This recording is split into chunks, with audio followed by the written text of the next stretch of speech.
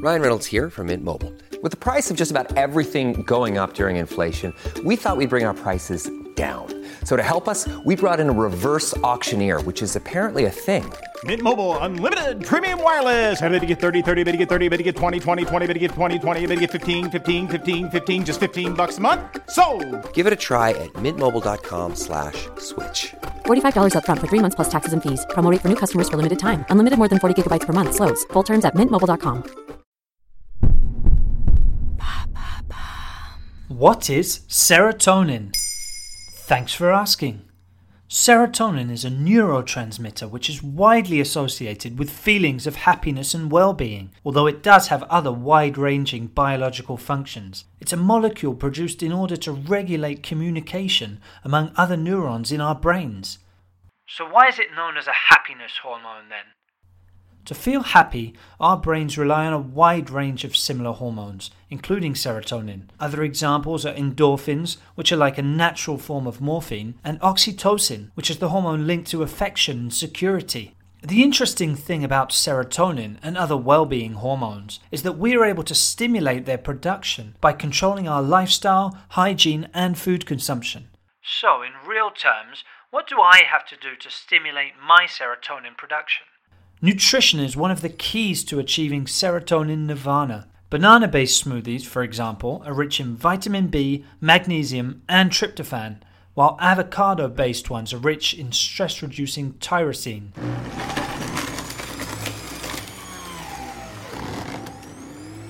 You can also sprinkle pumpkin, chia, and sesame seeds on your salad for a boost in zinc and omega-3. So long live sardines, bluefin tuna and halibut, all rich in essential fatty acids, which the body isn't able to produce on its own. These help raise serotonin and melatonin levels. And don't forget tryptophan, an amino acid which is a precursor to serotonin. It's present in chicken, fish and legumes like split peas, lentils and dried beans. Fermented ingredients also do wonders for our intestines, which are like a second brain lined with neurotransmitters, as outlined by Dr. Michael Gershon in his book of the same name.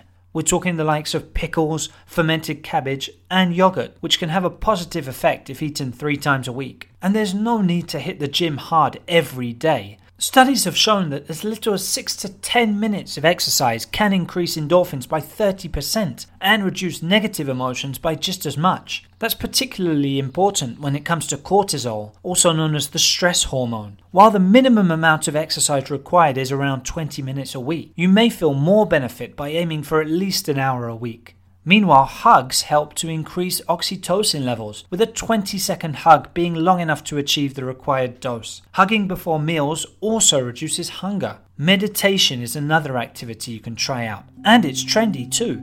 After just 2 months at 2 sessions a week, it reduces cortisol levels in our blood and also stimulates endorphin, serotonin, and oxytocin production. If you're not already an early bird, it might be a good idea to become one. Natural sunlight increases serotonin levels, with this effect enhanced first thing in the morning. Light actually passes through your eyes into the optic nerve, part of which leads to the hypothalamus in the brain. Just 2 hours in daylight is enough to achieve benefits like less hunger, greater concentration, and a better performing memory. The earlier in the morning the better, so early birds are generally in a better mood than late sleepers. Finally, going to exhibitions, concerts, and other events is also known to increase serotonin production. Oh really? Why is that? It's because art excites both of the cerebral hemispheres, the left side which handles logic and rational thinking, and the right side which controls creativity and emotion. The combination helps us feel a strong sense of well-being. There you have it. Now you know what serotonin is. In under 3 minutes, we answer your questions. What would you like to know about? Use the comments section to ask your questions on the podcast platform.